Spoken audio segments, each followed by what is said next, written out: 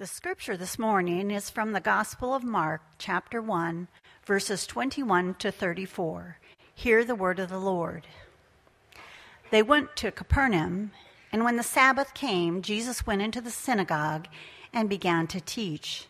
The people were amazed at his teaching because he taught them as one who had authority, not as the teachers of the law.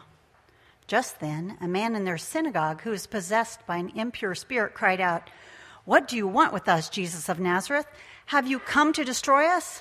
I know who you are, the Holy One of God." "Be quiet," said Jesus sternly. "Come out of him." The impure spirit shook the man violently and came out of him with a shriek. The people were all so amazed that they asked each other, "What is this? A new teaching and with authority. He even gives orders to impure spirits and they obey him." News about him spread quickly over the whole region of Galilee. As soon as they left the synagogue, they went with James and John to the home of Simon and Andrew. Simon's mother-in-law was in bed with a fever, and they immediately told Jesus about her. So he went to her, took her hand, and helped her up. The fever left her, and she began to wait on them. That evening, after sunset, the people brought to Jesus all the sick and demon-possessed. The whole town gathered at the door, and Jesus healed many who had various diseases. He also drove out many demons, but he would not let the demons speak because they knew who he was. This is God's word. Thanks be to God. Let's pray. Let's pray together. Father, we commit this time to you, Lord, and we recognize that you have a word for us. We would be remiss to just glaze over through that. We know that you have authority over us, and we would be remiss not to listen to your marching orders right now. But Father, for us to hear you, we need your Spirit, not me. And so not my thoughts, but your thoughts. Not my words, but your words. So we pray it in Jesus' name. Amen. There is a phrase that I think we throw around a little bit from time to time. I've always heard it as a negative phrase. It's when you say something to the effect of, the guy acts like he owns the place. Guy walks around like he owns the place. We usually mean that as there's just way too much swagger going on, overconfidence. We mean that he's cocky or he's conceited or something like that, right?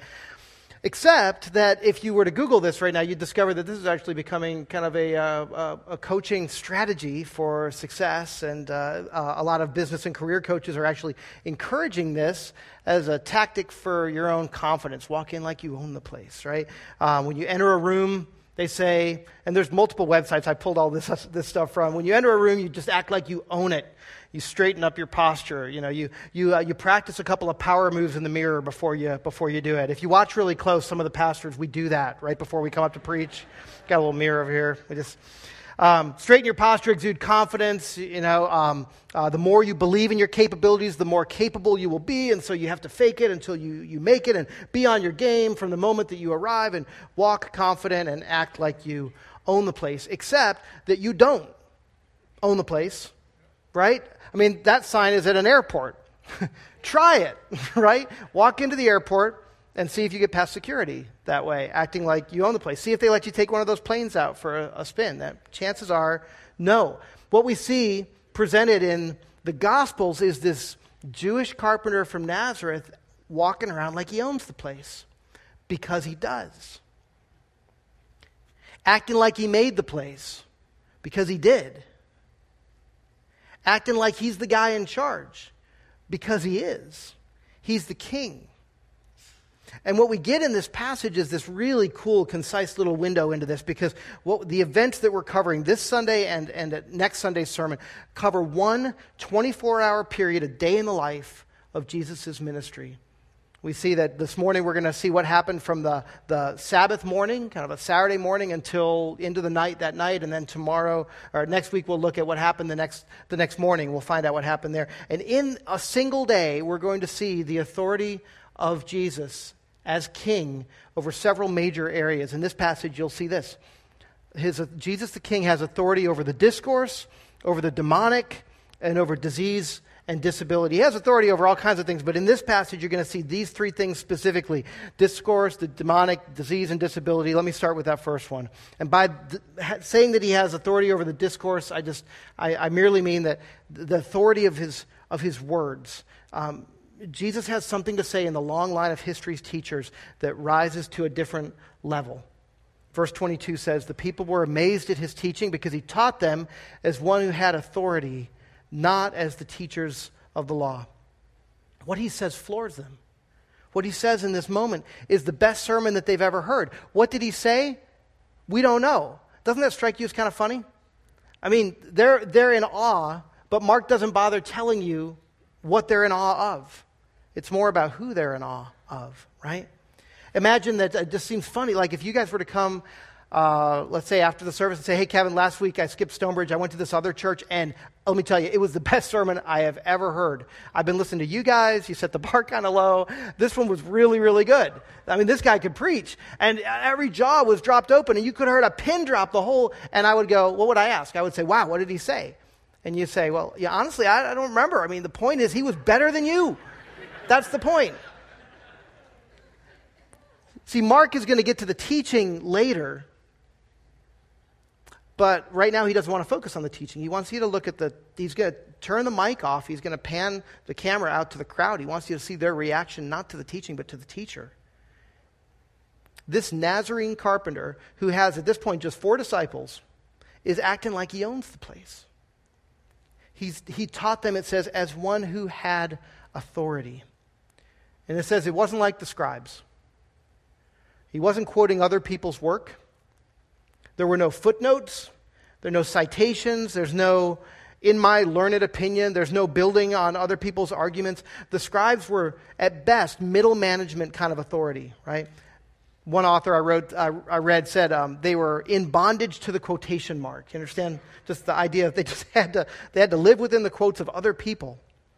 Their authority was contingent on the authority of others. All they could do was quote sources, but Jesus is the source. He's the author. And it's not that Jesus said it because it was true. It was true because Jesus said it. Remember, he said, "I am the way and the truth. I am the truth and the life." The word authority in Greek, which is, by the way, a huge word in the Gospel of Mark. It's used multiple times. It's used twice in this passage. The word refers to substance. It means he spoke out of substance. He spoke out of the original stuff, is one way you could translate it. Authority, we know, in English, is the same root as the word author, right? Because Jesus is the author of this. He taught with original authority rather than derived authority. He's not simply interpreting the Scriptures. He's the origin of the Scriptures. He's the Word. He's the author. He's the King. So let me ask, what are you going to do with that? What do we do with that today? How do you respond to Jesus' teaching? We don't just take it under advisement. It's not advice for us. It's not something just for us to think about. It's not just good advice. We wouldn't treat our boss that way. Or we wouldn't treat him that way for very long, right? We wouldn't treat a judge that way who has ordered us, has summoned us to appear. Or if we did treat him that way, we would be in contempt of court, right? We understand those lesser titles as authorities over our life, and yet the ultimate authority of our life, so often we treat as the author of the 10 suggestions. Jesus said in Luke 6:46, "Why do you call me Lord, Lord, and do not do what I say?" When I was in college, I was sensing, long story short, I was sensing this call to ministry that I did not want. God was calling. I was not picking up the phone. I was just letting it ring. But I played some fun games, Jonah style, to pretend, to make it look like I was trying to be, I think maybe to try and tell myself that I was trying to be obedient. And so I pulled this one off. So I wanted to go to grad school.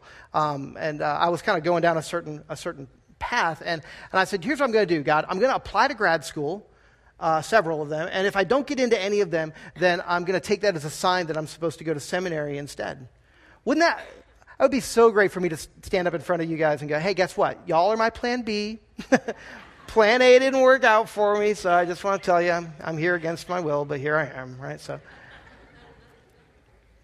So I went to Urbana, big missions conference. Some of you guys have been to that. They do it every 3 years up in Illinois. But even there, playing games by going to all the seminars that were about how to be a witness in grad school, conveniently avoiding any seminar that had the word seminary or missions in the title, just avoiding those like the plague. And the roommate that I was assigned while I was there, he was this awesome Puerto Rican guy from New York, and I think he saw through it. And a few days in, he said this to me, seared in my head, word for word. I remember standing outside the door as he says this to me. He says, Kevin, before you go asking God for his will, you better make up your mind that you're going to do what he tells you. So you can thank, among other people, you can thank that guy for me standing in front of you today. Jesus, your authority, is telling you this is how you're meant to live. This is how you're meant to live. Not just the convenient stuff, not just selectively, not just the socially acceptable stuff. This is what I'm calling you to. And Jesus has the right and the authority. He's the king of your life. He has the right and the authority to call you to those things. That's a few months ago in a Sunday school class, I heard Cliff Wright. He said, Jesus doesn't want to just be the top drawer in your dresser. And you go, look, I've prioritized him. He's at the top. He wants to be the whole dresser. He wants to be the frame that holds all of it together. All of you under his kingship. What does Jesus want from you? Not much, just everything. Everything under his lordship. And he has the right to call you to that because he's your king. So he has authority over the discourse, right? He's the author. He's the first word. He's the last word. But we also see here, the second thing is that Jesus has authority over the demonic. Verse 23 says this. Just then a man in their synagogue. Remember, this was like their equivalent of Sunday worship, right? So picture this happening this morning at Stonebridge. It would be a very lively service. I know what you'd be talking about over Mother's Day dinner. Just then a man in their synagogue who was possessed by an impure spirit cried out, "What do you want with us, Jesus of Nazareth? Have you come to destroy us? I know who you are, the Holy One of God." See, it's the same authority that the people feel, the demons feel, except, notice this, the demons have a whole lot better idea than the people do of who Jesus really is, which should scare us. They knew who he was. It says later at the end of the passage, it says that Jesus cast out a whole bunch more demons, but he wouldn't let them speak because they all knew who he was. They all got the memo. They all know who Jesus is. Now, the question is, if you know that and you're a demon and you're the enemy, why would you tell anyone? Why would you blurt that out? It seems an odd strategy, if he's your enemy, to tell everyone how great he is, the Holy One of God, right? But this is not a testimonial. This is actually a defensive move for the demons. In fact, I think it's an attack.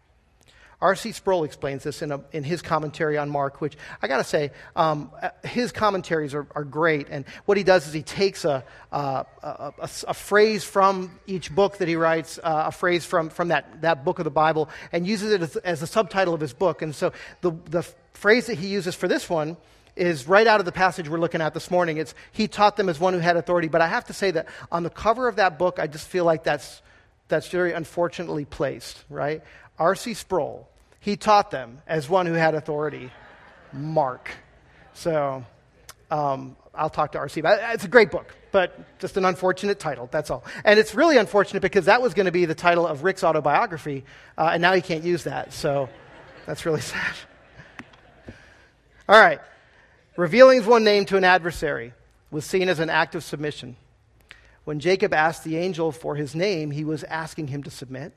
That is why the demon revealed Jesus' name.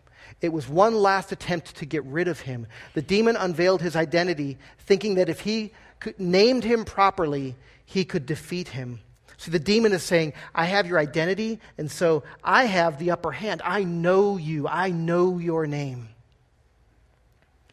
Last year, I reread a book that I had read as a kid by Ursula Le Guin called A Wizard of Earthsea. I don't know if you guys have ever read that story. There's a great scene where the hero, his name is Ged, he's a wizard, and he's asked to rid the archipelago of this ancient dragon that they call the Dragon of Pendor. And so he goes out alone in this little tiny boat to go confront the dragon, who turns out to be so enormous that at first Ged thinks that the dragon is actually the mountain itself, or a big part of the mountain.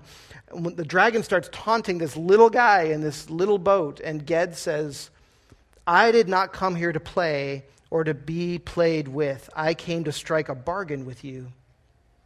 Like a sword in sharpness, but 5 times the length of any sword, the point of the dragon's tail arched up scorpion-wise over his mailed back above the tower. Dryly he spoke, I strike no bargains, I take. What have you to offer that I cannot take from you when I like? Ged replied, safety, your safety. Swear that you will never fly eastward of Pendor, and I will swear to leave you unharmed. A grating sound came from the dragon's throat like the noise of an avalanche far off, stones falling among mountains. Fire danced along his 3-forked tongue. He raised himself up higher, looming over the ruins. You offer me safety? You threaten me? With what? With your name, Yavad. Ged's voice shook as he spoke the name, yet he spoke it clear and loud. At the sound of it, the old dragon held still, utterly still. A minute went by, and another, and then Ged, standing there in his rocking chip of a boat, smiled. He had staked this venture and his life on a guess drawn from old histories of dragon lore, a guess that this dragon of Pendor was the same that had spoiled the west of Osgil in the days of old. The guess had held. When he spoke the dragon's name, it was as if he held the huge being on a fine, thin leash, tightening it on its throat. We are matched, Yavad. You have the strength. I have your name. Will you bargain? See, the hero of this story has the upper hand because he has the dragon's name. In Mark's story, it's the dragon trying to get the upper hand because he has the hero's name. He says, I know who you are, the Holy One of God, which you can picture if it was said in a different tone, in a different setting, would be a wonderful profession of faith, right? But here it's more of famous last words. And Jesus says in 5 words in the Greek, basically, shut up and get out. With Jesus, that's all it takes. That's his authority, right? There's no incantations, there's no holy water, there's no vomiting pea soup, whatever you picture an exorcism looking like. That's not what happens here. He just says, shut up and get out. Get out of this man. And he does. Verse 27 says the response, they were all so amazed that they questioned among themselves, saying, who is this? A new teaching with authority. He commands even unclean spirits, and they obey him. This guy acts like he owns the place. There's a lot we could say about this, but there's one point in this particular spot that I don't want us to miss. Knowing who Jesus is not saving faith. The demons know who Jesus is. Believing that Jesus is the Holy One of God, the authoritative King of the universe, the authoritative King of creation, doesn't make you a Christian. It might just make you a very qualified demon. It is easy to live your life assuming that because you know and believe the basic plot about this whole Christian story, that makes you a Christian. And the best argument against that is this guy. And every other one that lines up saying, I know who you are, the Holy One of God. And that should scare us a bit. I think it should make us ask, okay, so what's the difference between me and him? What's the difference between a disciple and a demon? It's not your moral goodness. We'll get to that in just a minute. But for starters, it's helpful to remember that there is a big difference between believing about someone and believing in someone. Big difference in the way we use those words, right?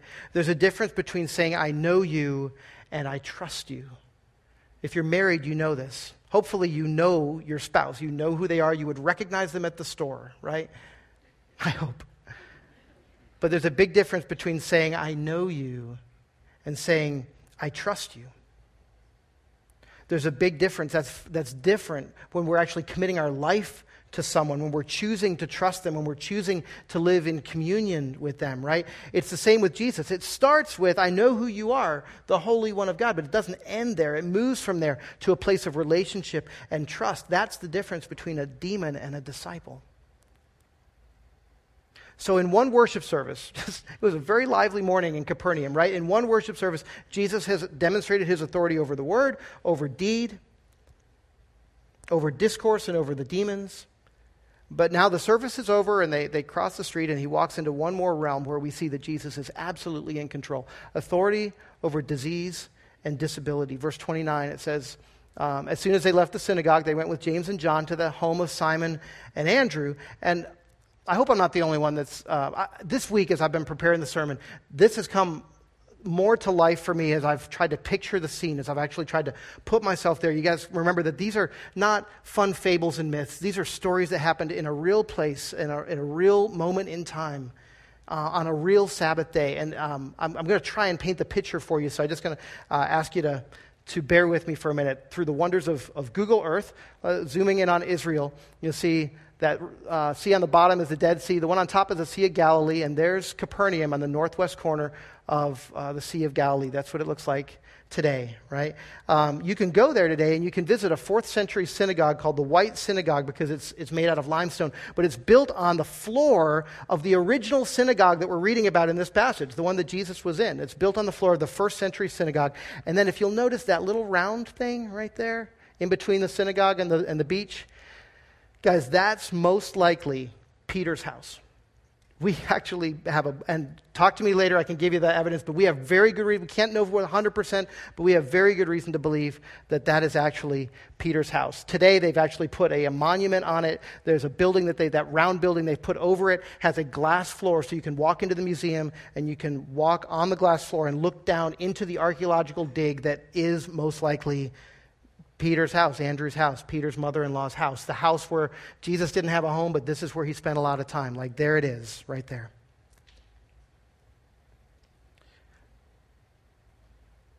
I want you to, regardless of what we know about this, regardless of whether that's his spot or not, I want you to put yourself in this scene for a moment. Just put yourself on the beach, on the Sea of Galilee in Capernaum, 30 A.D., on a typical Saturday. Church has just ended, and 5 guys, right? Jesus, Peter and Andrew, James and John, his 4 disciples. They walk down the bank towards the shore, down towards his mother's place, his mother-in-law's place. Except when he gets there, they find out his mother-in-law's sick. She has a fever. Luke calls it a high fever. He was a doctor, so there's his official medical diagnosis, right? It was a high fever. And the first healing of Mark's gospel, the big kickoff to at least 30 featured healings that are listed in the Gospels, right, is this one. Simon's mother-in-law was in bed with a fever, and they immediately told Jesus about her. And so he went to her, took her by the hand, helped her up, fever left her, and she began to wait on them. I don't want to demean this. This is awesome, especially if you're the mother-in-law. This is awesome, right? But there's nothing particularly dramatic about this, right? Jesus has just publicly cast out a demon in a worship service. That's what you would have remembered. That was big. This one is private. This one's kind of domestic. It's honestly a little bit ordinary. The first miracle story in John is turning water into wine. That's a big one, right? First miracle story in Matthew is touching a leper. You didn't do that. That was kind of a interesting one. But here it's, I don't know, I think that Jesus probably performed bigger medical issues than this before the night was over with all the crowd that showed up. Mark starts here with this one. Why? Go back to week 1. Rick told us the Gospel of Mark is John Mark's account, and he uses the eyewitness account of who for this? Do you remember? It's Peter. This is Peter's story. This is his family. And it might not be the healing that we would spotlight, but Peter is really happy to start here because this is his mother-in-law. Happy Mother's Day, y'all. I mean, Jesus cares about your mother-in-law, right? Jesus is concerned about the family of the people that he loves. Jesus is concerned about meeting ordinary needs. And she gets up, and it says she immediately begins to serve them, which makes this, I think, to me, a very funny Mother's Day passage. It's like, okay, Mom, you're feeling better. Now get back to work, right? Happy Mother's Day. Get to work. But how cool that this woman who has probably never felt better than she feels at this very moment in her life, right? To feel all of her energy back in one moment, to say, I'm going to use this to serve others. And this guy who just, I mean, when Matthew shares the same account, he says there's one word that's just slightly different. This passage says that she got up and served them, but Matthew says she got up and served him. I mean, isn't that a great response? When we see God show up in our life, that we would say, I will serve Jesus with all the energy now that he's given me. But at sundown, the The scene shifts. It gets much more public, right? That evening after sunset, says verse 32, the people brought to Jesus all the sick and demon-possessed. The whole town gathered at the door. This was probably a town of about 10,000 people, and maybe there's some hyperbole, but I think that if you'd been there and the word had gotten out that there was you'd be bringing him your aches and pains too. Doc, it hurts when I do this. I mean, whatever. You'd be lined up at Peter's door. And Jesus healed many who had various diseases. So I want you to try and imagine the scene. Just go there with me for a moment if you could. You've got the geography. You can picture it. The sun has gone down. This is actually a picture of the sunset on the Sea of Galilee over Capernaum today. Allow me to use just a little bit of conjecture, okay? There's a breeze on the lake, coming off the lake. It's a pleasant night. The sun has gone down. Everyone in town is gathered around Peter's house. We know that. And I can't help but imagine, I don't know what the tone was when it started. I imagine the tone might have been angst and maybe a lot of clamoring. But I can't imagine it stayed like that for very long. I can't help but imagine that as people start getting healed, the joy of the moment, the festiveness of the moment, the festiveness of people who have never felt better now than they do. I picture this bonfire in Peter's backyard, and all of the folks that had been bedridden are now throwing their mattresses on it for fuel. All the people who are lame are throwing their crutches on it for fuel. The comatose, they're awake and they're alert, and the blind can make out the features of their family, and the mute can speak again, and the deaf can hear them. And the demons have all fled, and the people that were plagued by them are now released, and they're free, and they're whole. Guys, this is a community, just in this moment, this beach party is a community of the healed and the whole, celebrating the one who has authority over every disease, over every disability. And the sound, if you had been on the other side of the lake, the sound that you would have heard coming across the lake in that moment would have been the sound of laughter and music and dancing and ridiculous joy. And the reason I want to paint that picture is because I feel like that this moment of wholeness is a little campfire of the coming kingdom. See, we think of miracles as this strange interruptions into our natural world, but that's not what they are. They're natural interruptions into our strange world. Let me explain that. They're not a suspension of the natural order. The miracles are actually a picture of it. The world as it is right now is not normal. The world as it is right now is not what it was meant to be. It's not what it was created to be. And it's not where it's heading and what it's going to be one day, right? And so these moments that we see in this day in the life of Jesus and throughout the book of Mark, what they are, they're incursions of the kingdom of God into the kingdom of brokenness, to show what things are supposed to be like, to show how things were meant to work, to show where things are going. It's dragging heaven in, right? An author named Jared Wilson says this. He says, miracles don't turn things upside down, but right side up. The stuff that happened on a Saturday in Capernaum in 30 AD is a picture of the one-day perfected normal that we have to experience. It's a glimpse of what the world was meant to be. The kingdom is a place where the most normal things of all are that the king would speak with authority and that the demons would flee and that all sickness and all disability would be eradicated. That's the normal of the kingdom of heaven. That's the normal of the kingdom of God. And that's where this world is heading when, in the words of the King James and Handel's Messiah, the kingdom of this world is become the kingdom of our God and of his Christ, and he shall reign forever and ever and ever. Amen? And ever. Jesus wasn't healing people to authenticate himself. We sometimes think, well, the miracles were so that Jesus could prove that he was divine. It's like, hey guys, I'm divine. Watch me pull a rabbit out of this hat. Watch. That's not what it was. He was doing all of this to back up the claim that the kingdom of God has come. He's already said, the kingdom of God has come. The kingdom of God is near. And these miracles are an authentication of that. It's a foretaste of what it will look like. I love the way an old guy named B.B. Warfield once put it. He said, when our Lord came down to earth, he drew heaven with him. The signs which accompanied his ministry were but the trailing clouds of glory which he brought from heaven, which is his home. One way to apply that, for the believer, your healing is a guarantee. Think about that for a minute.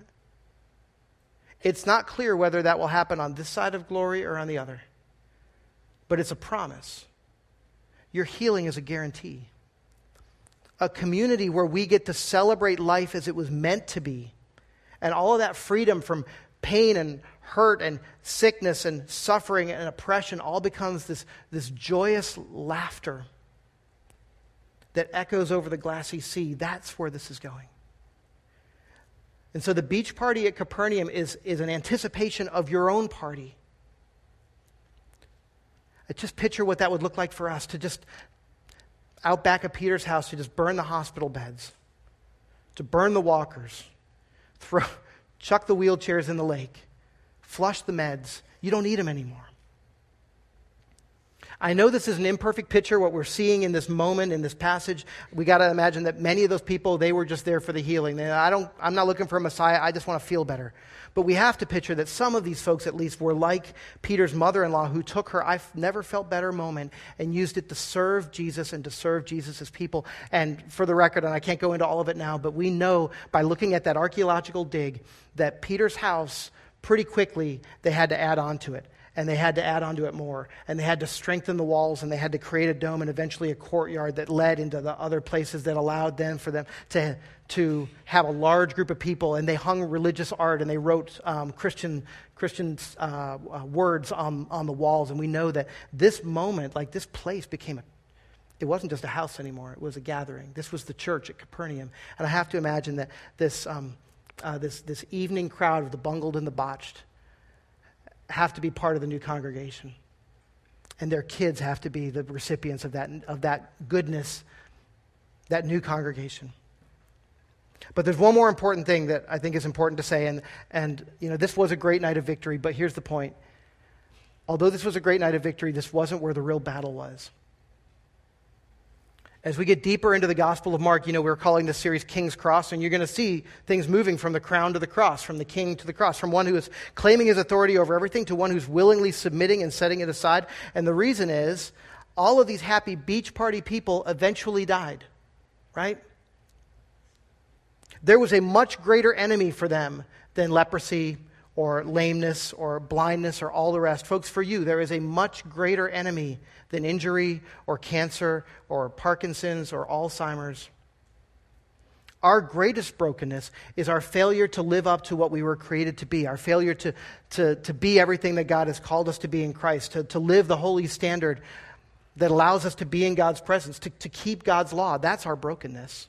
That's our greatest injury. If you've been here a while at Stonebridge, I know you probably have this message by now. But if you're new to the conversation, if you're new here this morning, please receive this in the most loving way possible. You are not by nature a good person. And you say, you can't say that, you don't know me. No, you're right, I don't know you, but this book knows you, right? This book reveals a God who understands you better than you understand him.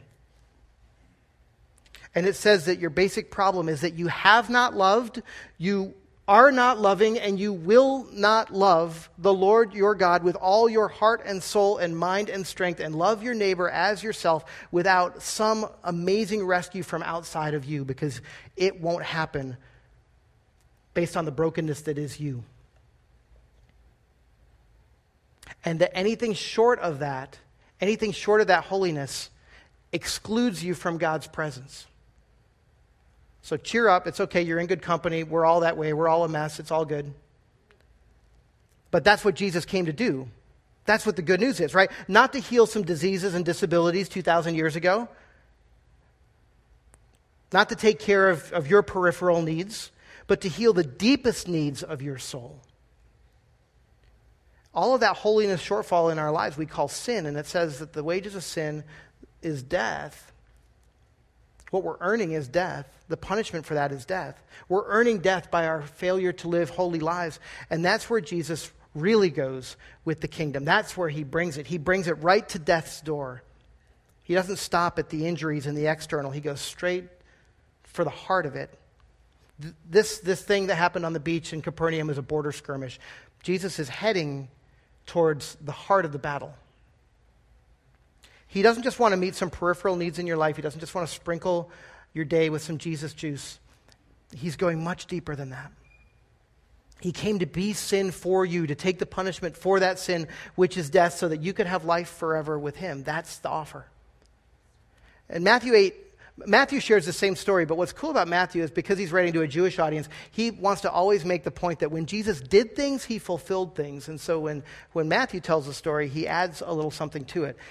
After Jesus heals all these people, Matthew says this was to fulfill what was spoken through the prophet Isaiah. And then he quotes Isaiah 53:4. He took up our infirmities and bore our diseases. It says Jesus did that. But if you go back and read not just 4, but the rest, 5 and 6, it says this: he was pierced for our transgressions. He was crushed for our iniquities. The punishment that brought us peace was on him, and by his wounds we are healed. See, that's where the inbreaking of the kingdom ultimately goes. Jesus brings those same trailing clouds of glory, not just to leprosy and lameness, but right to death's door. That's where he brings it. And then he takes it beyond. That's what you're called to put your trust in. That's the difference between a demon and a disciple. It's to say, Jesus, you teach with authority and you act with authority, but more than that, you are my authority. I recognize that you're my king. You shouted down death so that I could live for you.